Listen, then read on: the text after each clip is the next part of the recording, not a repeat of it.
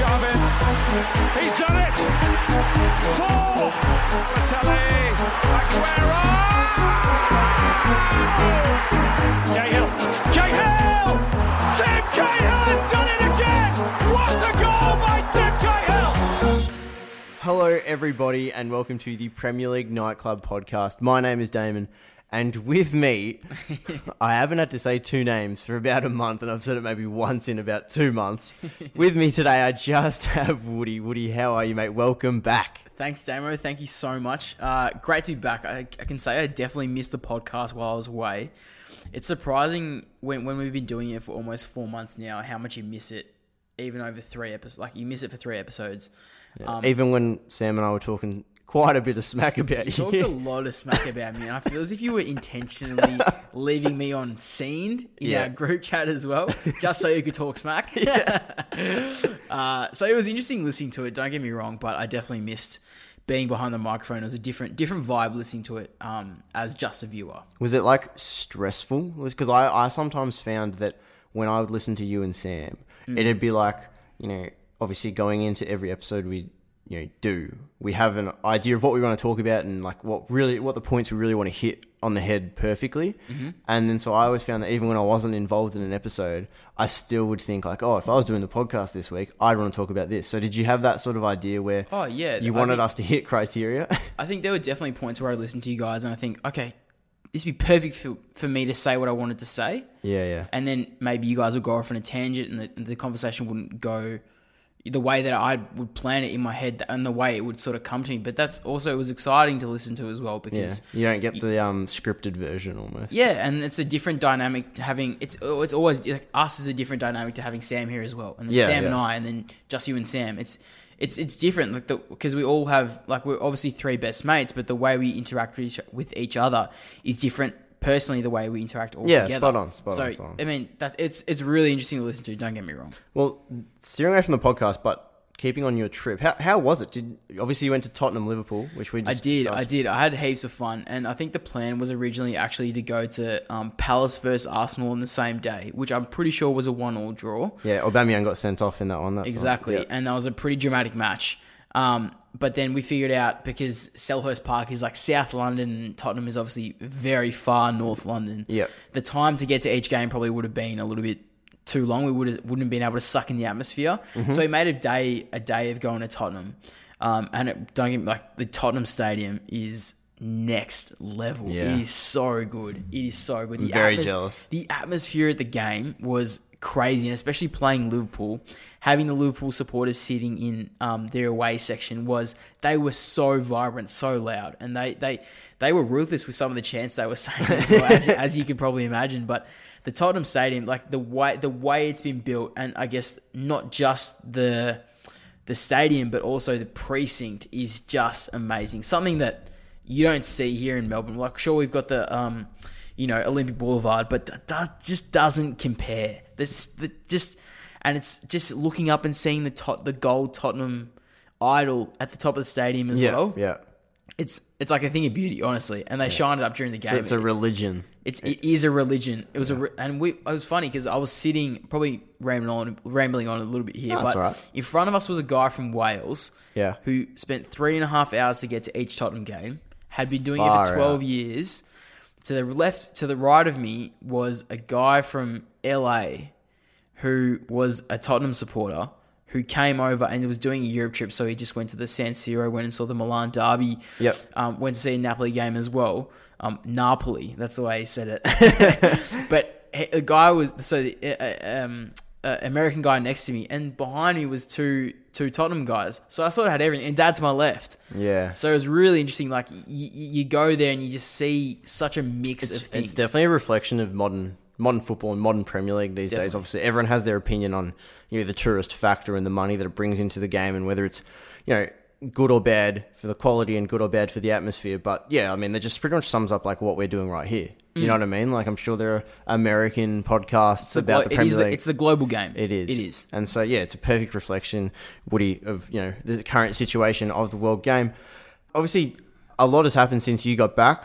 We've had, a whole round go by, which is about a week ago now, which we're going to be touching on a little bit today. Of course, the FA Cup, where a few teams bounce back from disappointing results and vice versa, the other way around. So, yeah, like, obviously, Woody, something even bigger happened during the week, and I know you wanted to touch on that. Yeah, definitely. It was the passing of Kobe Bryant and his daughter, Gigi, in a helicopter crash, tragic, just outside of LA.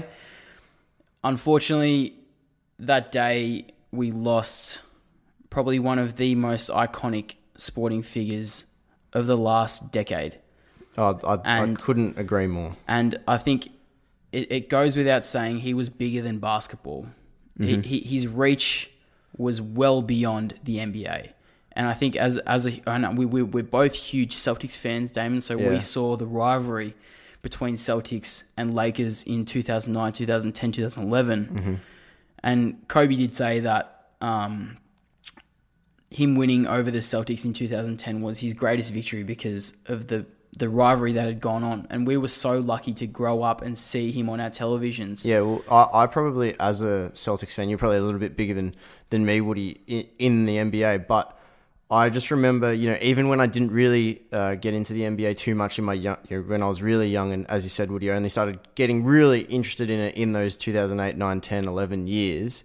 It was probably, everybody knew who Kobe Bryant was. When we would be throwing a piece of paper in the classroom into the bin. Yelling, Kobe! Everybody said, Kobe! It was just like, I don't think even like Messi has that pulling, what, can you help me out? I think it was ability to capture people's hearts. Yeah, I think, like Messi's probably, arguably more well known, but it's more about what Kobe did. And I completely agree with you. And I can't think of another athlete who's had more influence. Oh, mate, it's hard to put into words, but I think it was just something that we both wanted to touch on a little bit as well, because we couldn't sit here and talk about sport without mentioning it. Exactly, and no way. It wasn't a loss to the NBA alone; it was a loss to the sporting world. So very sad. I mean, and it was very sad as well, considering there were, I think, everyone else that was on the crash as well. It wasn't just Kobe and his daughter. There are numerous people involved in the crash that passed away. Yeah. Very tragic. But I think, Damo, we need to kick into gear a bit, because like we've had a massive week. Especially with the FA Cup coming in. Like it's been a huge mix, and not just Premier League action as well. Yeah, I think, Woody, I'd ask you to do the quickfire results. Do you want to do the quickfire results for the Premier League? But I think we're going to be talking about a lot more than that on this particular episode. So, for now, hit us with those quickfire results. To kick off the round, Bournemouth down Brighton 3-1. Aston Villa beat Watford 2-1. Southampton beat Crystal Palace 2-0. City down the Mighty Blades 1-0. Everton drew with Newcastle, what was a thriller, 2-2. Arsenal versus Chelsea didn't fail to disappoint. It was a 2-2 draw. Leicester hammered West Ham 4-1. Tottenham beat Norwich 2-1. Burnley down United 2-0. And to cap off the round, Liverpool beat Wolves 2-1. I just find it quite funny that you couldn't help but put a little bit of a giggle on that 2-0 scoreline at Old Trafford. But anyway, these games like a week ago, but I think we'll just get stuck straight into probably the game of that round, and that was Chelsea versus Arsenal. Looks up towards goal. Yes! Found it! An unlikely goal scorer, Hector Bellerin, scores, and it's 2-2. All right, Woody, this one was bizarre. It was the game was at about 7 a.m. Melbourne, Australia time. So, we're having our bacon and eggs, all that sort of stuff, watching this one. And for the most part, you just figured that Chelsea would get the job done. Even when it was, obviously it was 0-0 at the start. And I think Chelsea would have started better. Obviously, Mustafi, a horrific back pass, and then David Luiz being David Luiz, which I know you have some very strong opinions on, so I'll ask you that in a second. But for the most part, it was just one of those games where I'm still not really sure how Chelsea didn't win. I think it was a tale of who was like. I'm speechless because I was watching the game and I was messaging Sam and yourself, but I was actually overseas at the time. Yep. Watching the game with my dad, and like we just couldn't believe what we were seeing. It was deceptive how bad the game was. I think because I was looking at the lineups when they came out, and you just see Mustafi and Luiz, and your eyes burn through the team sheet. You're like, could it happen again? And it happened. It happened straight away within 26 minutes, actually. And the thing is, like, there's stereotypically defenders, look at Lovren from Liverpool. Like, they always have, these types of defenders have their moments, such as like David Luiz and Mustafi Khan. But, these guys, they just tend to, their moments are so much more catastrophic than other defenders. Do you know what I mean? It's ridiculous. I know exactly what you mean. And I said this to my dad as well after the game. If I was to start a circus, Mustafi and Luiz would be the main act every single time. And it'd be a bloody sellout. Because as tragic as it is to see them play on the pitch and how, like, their stupid moments dictate a game, it's so entertaining to watch because you just think, how the hell are these guys professional football players? I don't know. All right, well, I think you're being a little bit harsh. I actually think David Luiz hasn't been too bad for Arsenal. Well, he technically kept a clean sheet in his 26 minutes on the pitch. That is true. But, no, I just, all right, yes, he's conceded 3 penalties in the Premier League, more than any other player in the league. He's always going to bring those moments to you. And I think Arsenal knew what they were signing when they picked up David Luiz. But I think I do have to pose a question to you, and that is, could the red card have been avoided? Look, yes, I think absolutely could have been avoided.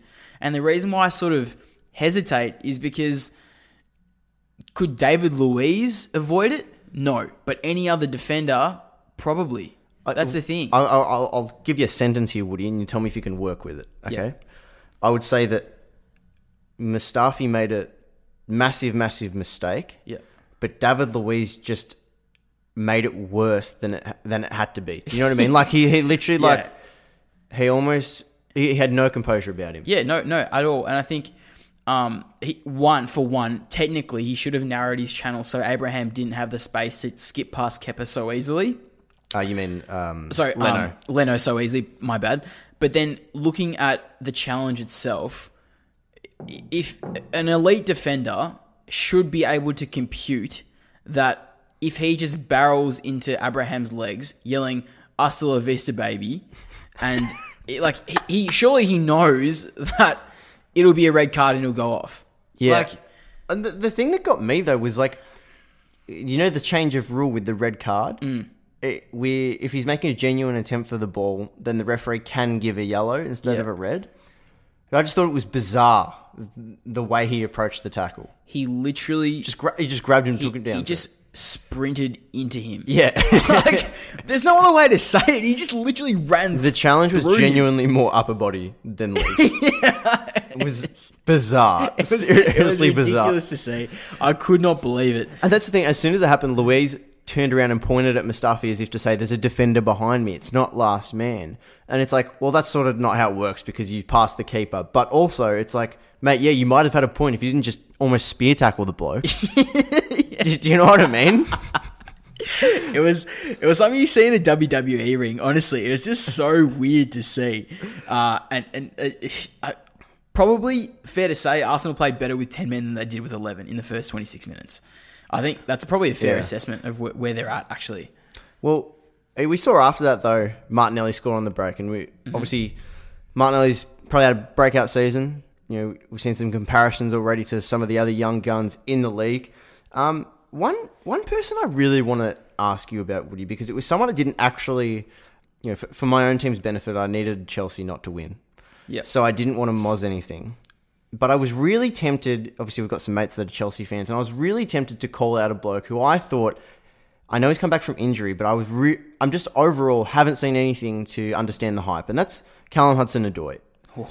Martinelli's come on in the last few months, and I would say achieved more than Callum Hudson-Odoi has done in his time so far. Not even a question. I think the game was deceptive as well because I said earlier that this Chelsea-Arsenal game was deceptive about how bad it is. And I think the same reflects to Hudson-Odoi's game. Like, the stats tell a different story to the way it was. Mm-hmm. And I see a lot of pundits saying that Hudson-Odoi looked lively. He's not paid to look lively.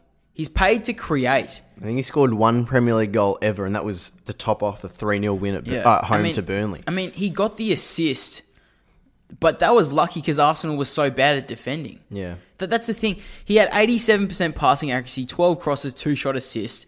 He had the assist for Aspie's goal and 1 big chance created. Now, that usually paints a picture of a good game.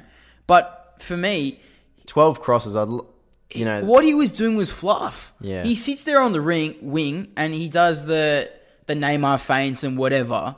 And I understand he's a flashy player, but the end result was nowhere near as where it should be. Now, they had Xhaka and Mustafi playing centre-back. Mm-hmm. And at Bellerin, who's just come back into the team. Now, they were vulnerable. Vulnerable is an understatement. Mm-hmm. Now, Hudson-Odoi is supposed to be playing for England. You cannot tell me that the stuff that the crosses he was putting in, no matter volume, they weren't quality. Yeah, they were not quality at all. I seriously tend to agree. And as I said, I think there's younger players in the Hudson-Odoi is still very, very young. But I just think when you look at the players around the same age as Hudson-Odoi, especially considering the situation at Chelsea, where if there was ever a time for a young player such as him to get game time at a club like Chelsea, it's now. Yeah, you got to take the most of the opportunity. We saw. I know we talked about Abraham and Mount all season, and I'd actually make a case that Mount's probably starting to really fatigue. Yeah, because I think Abraham's starting to fatigue as well. Both of them output has plummeted since maybe October, November. So I think that's a little bit of concern for Chelsea, because since they went on that little bit of a run, and people were even saying, I think they went to the Etihad, and although they lost, they dominated possession, which was just something we hadn't seen before in so long. But now it's starting to, in the space of 2 months, Chelsea have gone from, being the team that could push Liverpool and Man City to honestly being a very fortunate fourth place. Very team. fortunate. And if it They're just wasn't lucky everyone else. If it wasn't for the rabble that is 4th to 13th, then I think Chelsea would be out of it. And I think their time is also coming as well. But looking at Chelsea, they've had the opportunity to go and buy someone in this January transfer window. Now, the backup for Abraham is Batshuayi. Batshuayi blew the chance to win the game later on when he came on. Yes. Okay? Now, he got on one of Hudson-Odoi's actually quality crosses. But the thing is, it begs the option, why haven't Chelsea gone out and signed someone? I know they linked with Cavani. We posted on the Instagram. Mm-hmm. But nevertheless, Batshuayi is not an adequate backup, and Abraham is fatiguing. Yeah, that's the thing. Give these young kids a break. They need a break. We'll wrap up with just one sort of question here, Woody. I know I like to do it. And do you think Lampard, looking at his team now, he's said in the post-match that they didn't get what they needed out of the game, and it's very, very clear that they're struggling to score when they need to. We look at games against Bournemouth, Newcastle, Southampton. They just, not only are they losing, but they're not scoring. But so much earlier in the year, it was their ability to score, which was fine, but it was their ability to defend. And now suddenly they've lost that ability to score, probably because of the situation with these younger players starting to fatigue. But would you say the attack or defense needs work if you were in charge of signings and you got to sign one player? I'm not going to ask who it is, because that's easy to just pick a strong defender or a strong attacker. But would you look at an attacker or would you look at a defender? Attacker for me every day, because I've always run by the motto that the best attack beats the best defense. Really? That's the way I look at it. The best attack will always beat the best defense. Now, shoot me in the foot if I'm wrong. I understand that people have different opinions, but for me, the best attackers in the world are better than the best defenders. Okay. That's for me. And so, for me, I think that looking at the last 20, 25 minutes of the game, Chelsea had the opportunity to put the game away, and if they had a proven striker that was ruthless in the box, that had the ability to strike what strikers do and just pop up where they need to pop up, they could have not only put 2 past Arsenal, they had opportunity to put 4 past Arsenal. I think that's probably what they lack. So for me, attacker every day. Yeah, well, we saw both these teams struggle in the FA Cup over the weekend, despite getting wins, a 2-1 win at Hull City for Chelsea and a 2-1 win this morning against Bournemouth for Arsenal. So, these teams, although they're getting through, it's just over and over again not convincing in the way they're playing. Anyway, Woody, are we happy to move on to winners and losers? Because you haven't heard this music, live in the studio for a month. You must be buzzing. I'm buzzing. I'm keen. All right, it is time for winners and losers. Oi, did someone say winners and losers? Sure did, mate. Oh, So good. So good. Every time. All right. My winner of the week is a team we actually talk about a strange amount on this podcast. Too much. Yeah, I think it's because of Jack Grealish. But Aston Villa are my winner, and it's, goodness me, talk about a must-win. Watford hadn't lost in 6 previous Premier League games to this one. Watford just then went ahead, but a last-minute winner from, we'll say Tyrone Mings, although, Woody, did you see how this goal was scored? It was like... I did. Everyone thought... sorry, I can't remember the player's name at the moment, but turns off a little deflection off Tyrone Mings. Got the 2-1 win in the 95th minute. So that was absolute scenes at Villa Park. And I've been doing some reading. I haven't actually had the chance to head to Villa Park, but people say, if you're going to go to a stadium, you've got to go to Villa Park. So that's definitely on my bucket list. And if you were there on that day, goodness me, 95th minute winner.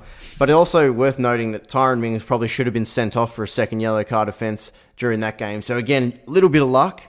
Does that goal keep them up? Potentially. Who knows? Who knows? They're playing well. They're on a bit of a roll. They are. Yep. Woody, who's your winner? My winner of the week is the Saints, Southampton. So unbelievably across all competitions, now the Saints have just lost one of their last 9, which we didn't pick. I Unbelievable. think Danny Ings is definitely Danny Ings and Ward Prowse and those boys.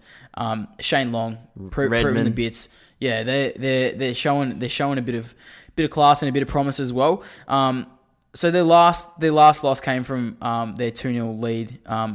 Which they gave up to the Wolves, and can you believe now they sit 9th? I honestly don't think that's a tale that we would have thought would have been told.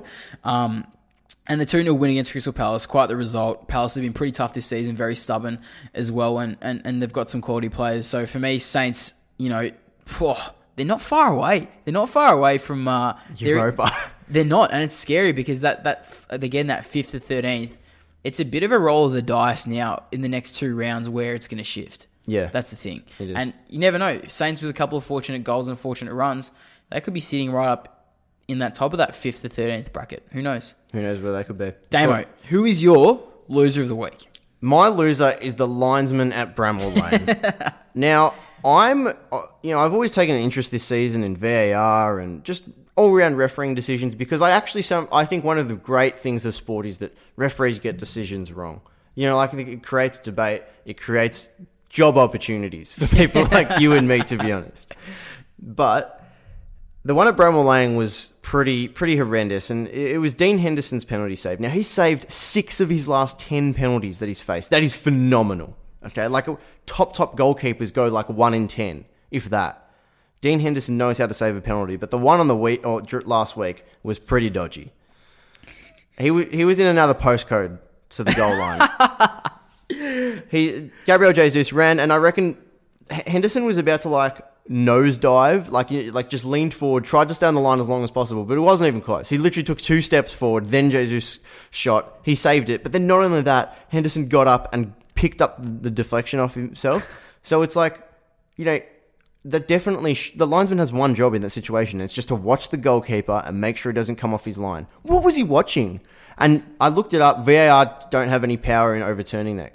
They only have the power to turn over the player running into the box, which has been picked up a few times this season. What? It's not consistent. It's bizarre. Seriously bizarre. But So I honestly reckon VAR is a bit of a loser here as well. If they clamp down on that, I would be probably gobsmacked about how many keepers would get penalties recalled. I think it's a pretty loose rule. It is. I think they need, my biggest thing is always be consistent. Yeah. If they're going to pin every keeper for it, that's fine. But Dean Henderson got away with one there, and the Lions probably lucky that City ended up winning the game, because if that, not that City have too much to play for in the league, because you'd have to say they're summed up top 4 nicely, but aren't going to win the league. But still, it's lucky that City won for that linesman's sake. Woody, who is your loser? Bit of a weird one. I've gone for probably one of the best centre backs in the league in Joel Matip as my loser this week. And it's a bit of a funny one because I think his injury earlier in the season allowed Joe Gomez to now become what is England's best defender. The best English defender, I should say. And that, I know it's a big little clip at someone else, but anyway, move on. I tell you what, the one thing good about Joe Gomez is definitely not taunting after a 6-0 through a 6-0 win. And he's not getting the head of a League Two team. That's for sure. Like I don't know anyone else that does that. But anyway, with Gomez's current form, I think it's pretty hard for Matip to find his way back in the team. Joe Gomez just keeps putting together elite performances, and I was lucky enough to see him in the Tottenham-Liverpool game. And I know I haven't touched on it that much, but Van Dijk, in terms of stature, in-game is just next level. You've seen the man live. He sits at 17'9" in height, and he's just an absolute behemoth on the pitch. But Joe Gomez is slick and as classy as they come as a centre-back. And look, by the numbers, Gomez had an absolute game and a half against Wolves. 100% tackles won, 87% pass accuracy. Could go on for days. 3 interceptions, but he was just next level. And I just can't see how Matip, who is now probably one of the top 5 centre-backs in the league, is going to make it back into that Liverpool side, unless it's in a cup game or unless it's someone gets injured. I think it's just the beauty of this Liverpool team, though, isn't it? Oh, yeah. I mean, like Richard Baylor said, they got 4 world-class centre-backs now.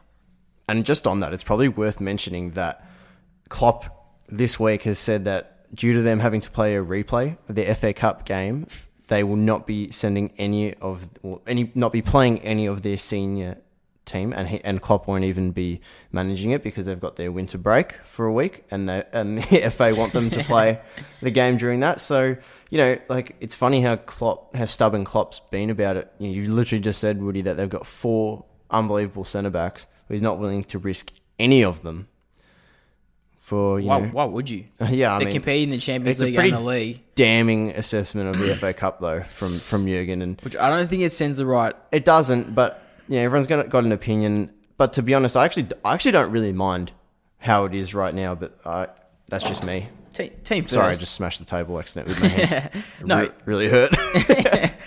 Team first play, and I think he knows the value of his players and doesn't want to jeopardise that. Yeah, fair enough. Can't argue with that. All right, Woody, now let's move on to... We'll do a quick little assessment of this one because, Woody, you were like, Damo, do you want to attack the FA Cup or do you want to attack the Premier League? And I was like, I don't really mind, but we've got to talk about this one. All right. So we're going to get stuck into Everton versus Newcastle. All eyes on the referee. Ritchie towards the right. Defenders in the box. Controlled by Fernandes. Played across. Chance here for Newcastle. And another. And it's saved on the line. Have they got it in? They can't scramble it in. It's gone in. It's an equaliser.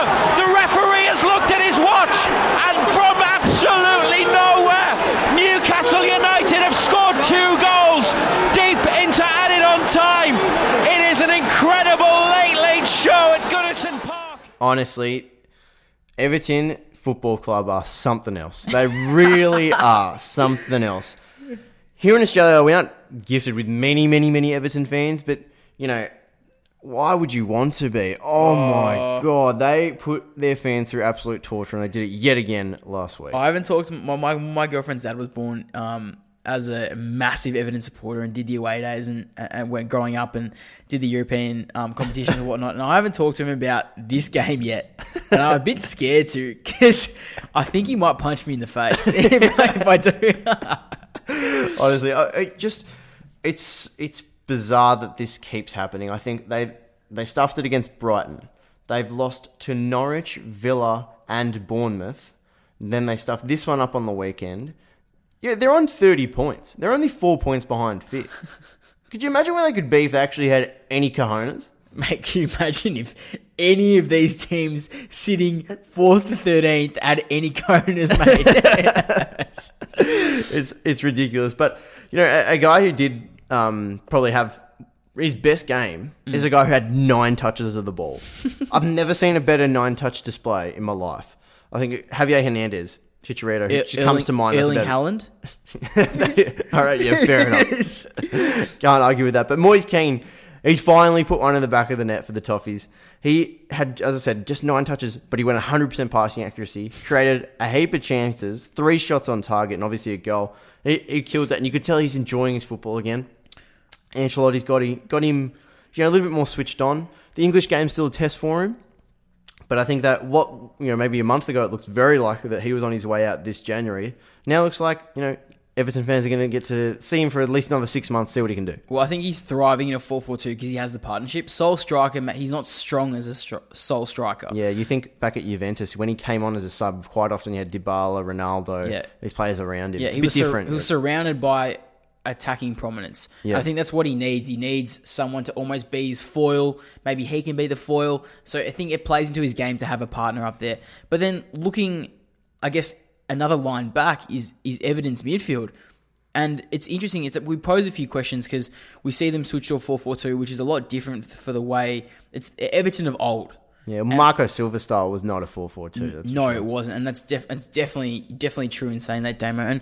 And the thing is, you look at Ancelotti and the way he's played with. He's had the best players in the world play under him, at Real Madrid, at Napoli, at all these teams, and he's probably coming. He's showing promise with this Everton team. Is he starting to experiment now with the team selection? Yeah, I think Everton's recent run of form pretty much now, there's absolutely, unless they somehow fall off a cliff here, they'll stay up. And I think that was a serious concern for Everton fans at one point. But now that they've got a little bit of breathing space, we've seen Holgate, Davies, Schneiderlin, Delph, Sigurdsson all playing that midfield too. I think their last 3 games, Davies has played twice, Holgate once, Schneiderlin once, Delph twice. Like, they've really changed it up. When they played City about a month ago, all 4 of them played, and they didn't play with wingers. So, I think Ancelotti honestly doesn't know which ones he's going to stick with. You'd probably have to say Sigurdsson's the one that's dropped in form because of what we know he can deliver. Delph obviously has the experience at a top club like Man City. Davies was young, but he probably hasn't got as much game time as he would have liked over the last 12 to 24 months. Schneiderlin played for Man United. So all these guys are about, 70% good players. Do you get what I'm getting at? I understand. They're not average, but they're not elite. Yeah, and so I think Ancelotti's really trying to figure it out. I mean, up until two months ago, we'd never seen Holgate play in midfield before. He's actually quite a good defensive midfielder. So, Ancelotti's still trying to figure it out, for sure. I'd say Captain Hindsight's a fickle thing, but I think one player that Everton would love to have now that they're playing a 4-4-2 would be Idrissa Gueye. And he would really thrive in this 4-4-2 system, I reckon. It'd be reminiscent of a Kante at Leicester when they were playing the 4-4-2. Exactly the same. With Drinkwater behind him. And I think someone like a Davies next to Idrissa Gueye would be... It would allow Davies to do really flourish. Exactly. And I'd even say Sigurdsson would improve because when you have someone like Gueye, it allows, especially when Everton are coming up against one of the big teams, but when they're playing a Norwich at home, instead of losing 2-0, you can play a Gueye and a Sigurdsson and have way more attacking threats. Obviously Richarlison's probably the only player this season who's been consistent for Everton. Yeah. So, it just allows a little bit more flexibility in their play. So, you're right, Woody. They definitely would benefit from someone like that in their team. I mean, like we say, Captain Hindsight is a beautiful man. And we all love to have it, but it is what it is, and I guess they can only do with what they've got at the moment. But looking at that as well, Everton, have conceded 7 goals in the 90th minute onwards in the Premier League this season. That is fucked. Okay, yes. That is absolutely ridiculous. Yeah, it is, and that's the thing. That's 4 more than any other team in the league. Because we can talk about how much they rotate players, the players in their squad or whatever. And I think there's only so much class gets you. Damon, like you said before, the cojones. It is honestly the bite to play, not just 90 minutes, but 94 minutes. Yeah, I mean, once, fair enough. Twice, fair enough. Even 3 times, fair enough. But to do it 7 times... They're head and shoulders above the league in this department. It's ridiculous. It's serious concern. And, to be 2-0 up last week against Newcastle. And did you see the substitutions Steve Bruce made? He brought on 2 defenders because Newcastle have such an injury-depleted squad at the moment. And you find 2 goals out of the centre-back. You are kidding me. I could not believe it. Oh my God. Oh.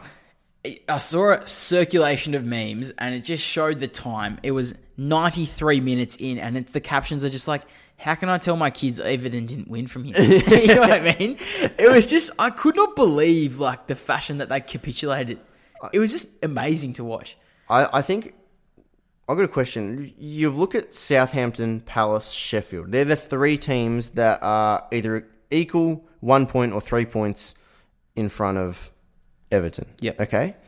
So, obviously their league position, because of how tight it is a little bit like, 2 to 3 positions above. But for the most part, they're pretty similar in how many games they've won, lost, and drawn. Okay? Mm-hmm. We would consider Southampton, Palace, and Sheffield right now to be having successful seasons. Maybe not Palace, but I'd say definitely Sheffield and Southampton. Why are we so harsh on Everton then, sitting where they sit? Because they're the team outside the top 6. If there was a top 7, they'd be that team. You think? Yes. No, I wouldn't be West Ham. Leicester? Or are you saying... Okay, I'm talking name, stature alone. Okay. Everton are that 7th team.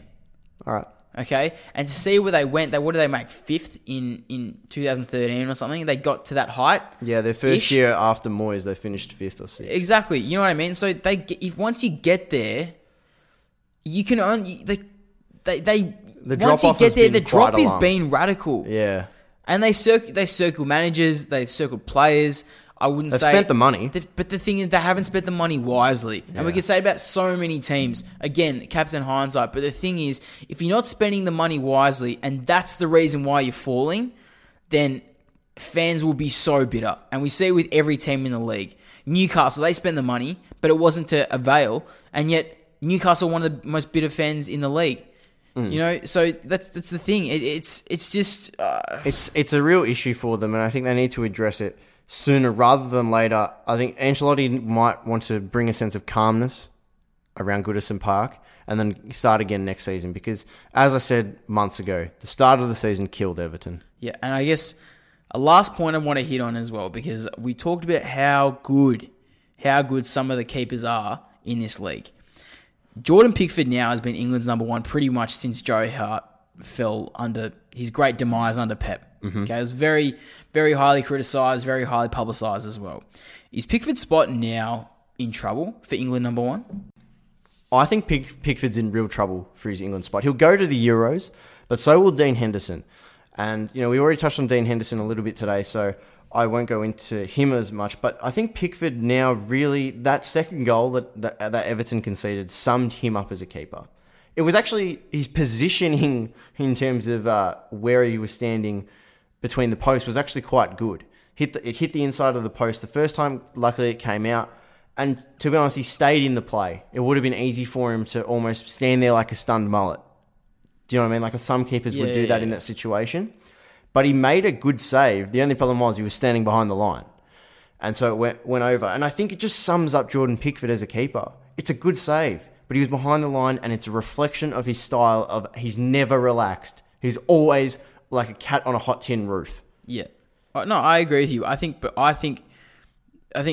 Pickford's place is probably not as safe as what people make it out to be. Yeah, I don't think it should be as safe because we look at the likes of Tom Heaton. He has played well. His ACL probably stuffs him up. Ben Foster, even Ramsdale for Bournemouth, has been doing amazingly. Nick Pope, obviously. Exactly. He's had a big few weeks, so, Yeah, so that's the thing. I think if anyone was going to replace him, it'd be Nick Pope.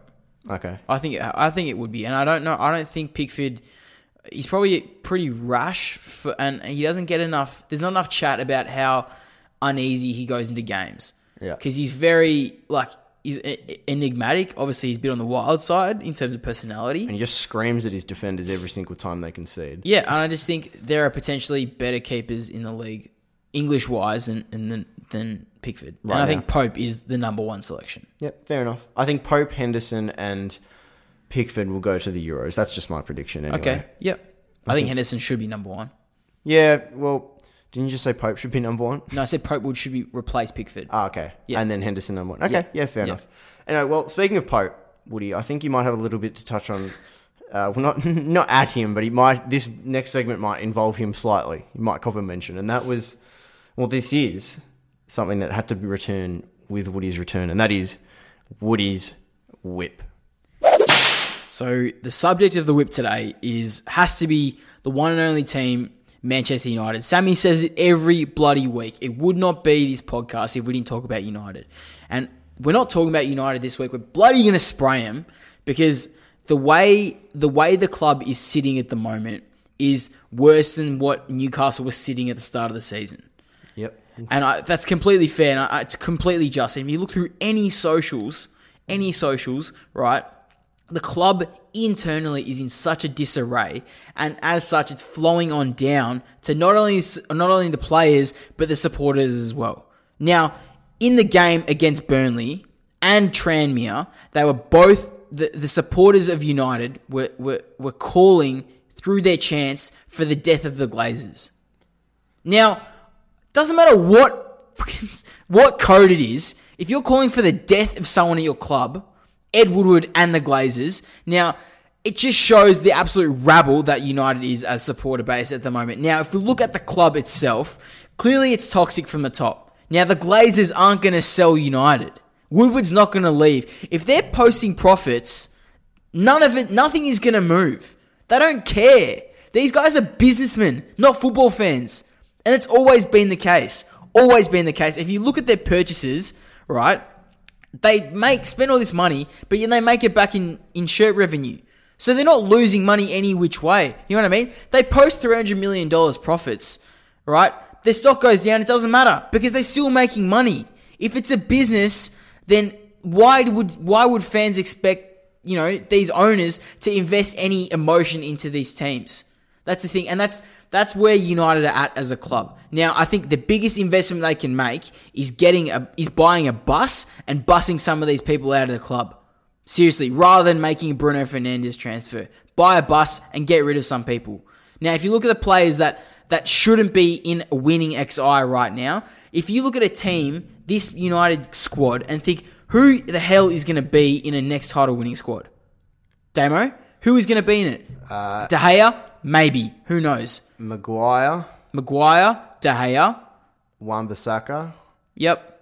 Rashford. Rashford. Martial, if he can get some consistency. Consistency, mate, the bloke is... If you watch a United game, you will not see anyone more lazy than Anthony Martial. Really? On a pitch. How can you not say that? The dude doesn't run. He throws up his arms at every pass. He gets caught offside 3-4 times a game, right? He's the dead set laziest person on the pitch. I'd also chuck Fred in there, potentially. As a title-winning player. No. As much as I've praised Fred this season, he is not the sort of player that is going to win a title. It's not happening, right? He was good, and he is good. I think he'll win Player of the Season now that Rashford will miss the rest. Okay, fine. But that's saying something. He's not been a good midfielder so far this season. Now, United are corrupt. They are corrupt, and nothing is going to change, and that's why they deserve a whip, because nothing is going to change. They are a business, and it's going to stay like that.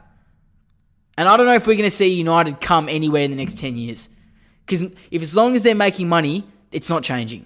That's it. And I could have gone on for so much longer, honestly. Yeah, I mean, obviously, you make a really good point, Woody, about how from the top, it's very toxic, but the fans and sometimes even the players are just as toxic in the way they go about it. So something has to change. It has to be a ripple effect, just like it's a ripple effect with the toxicity. So, we might be sitting here next season saying the exact same things. We might not be. Who knows? But, it's probably one of the most publicised things going around at the moment, especially in the UK. And I think a 6-0 win over Tranmere doesn't really prove anything. But it's really important now whether they make a decision on Ole Gunnar Solskjaer.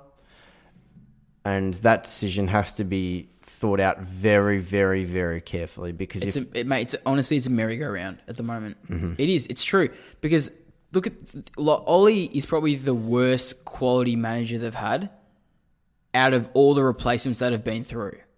Okay? He did less than Moyes. Yeah. He did less than Moyes. Can I just bring up one point, Woody? I look at, win-loss. I understand it's a win-loss industry.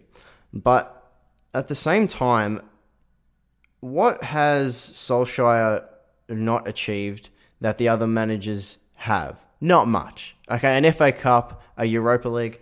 So on face value, you'd probably have to say that in terms of success, you can't necessarily sit here and say any of them have been successful.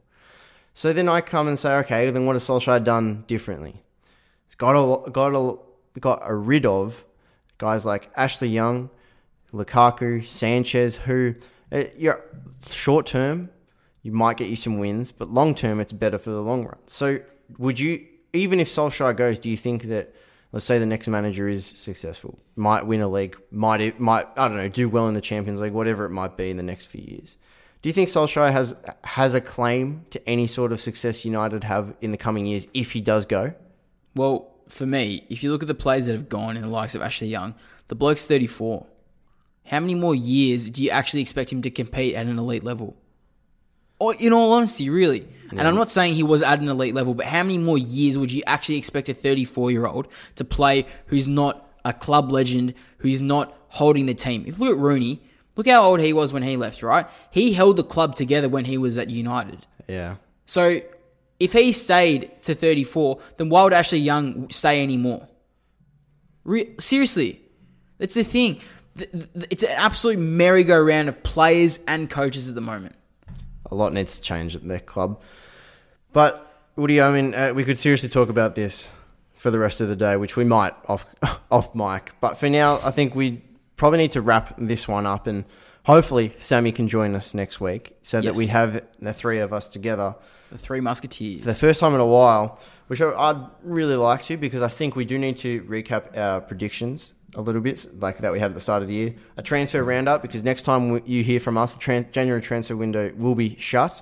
So we'll be recapping that from pretty much every perspective, or as detailed as we can. And but we will be posting some of the transfers on our Instagram, Woody. And where can you find the Insta? You can find us on Insta at Premier League Nightclub. And you can find us on the Twitter at PL Nightclub. Is it TikTok coming? No. I was just saying that to make Sam happy. It's not coming. It's not coming. We can't do it. But there may be some other things in the works, and also a few more guests coming. I know we sort of say that every week now, but it's true, isn't it, Woody? We've got some guests lined up. We've got a star-studded list of guests coming up, and a couple you probably wouldn't expect to be on the show. So very exciting. They've heard the music from outside. They want to get inside the nightclub. Exactly. I'm telling you, exactly. We've got a line outside. We're only letting a few people in at a time. But yeah, we're very excited about that. So I'm happy to wrap this one up, Woody. Stick a bow on it. And yeah, well, thank you, everybody. Thank you, everyone, for having Boogie in the Nightclub. See ya. See ya.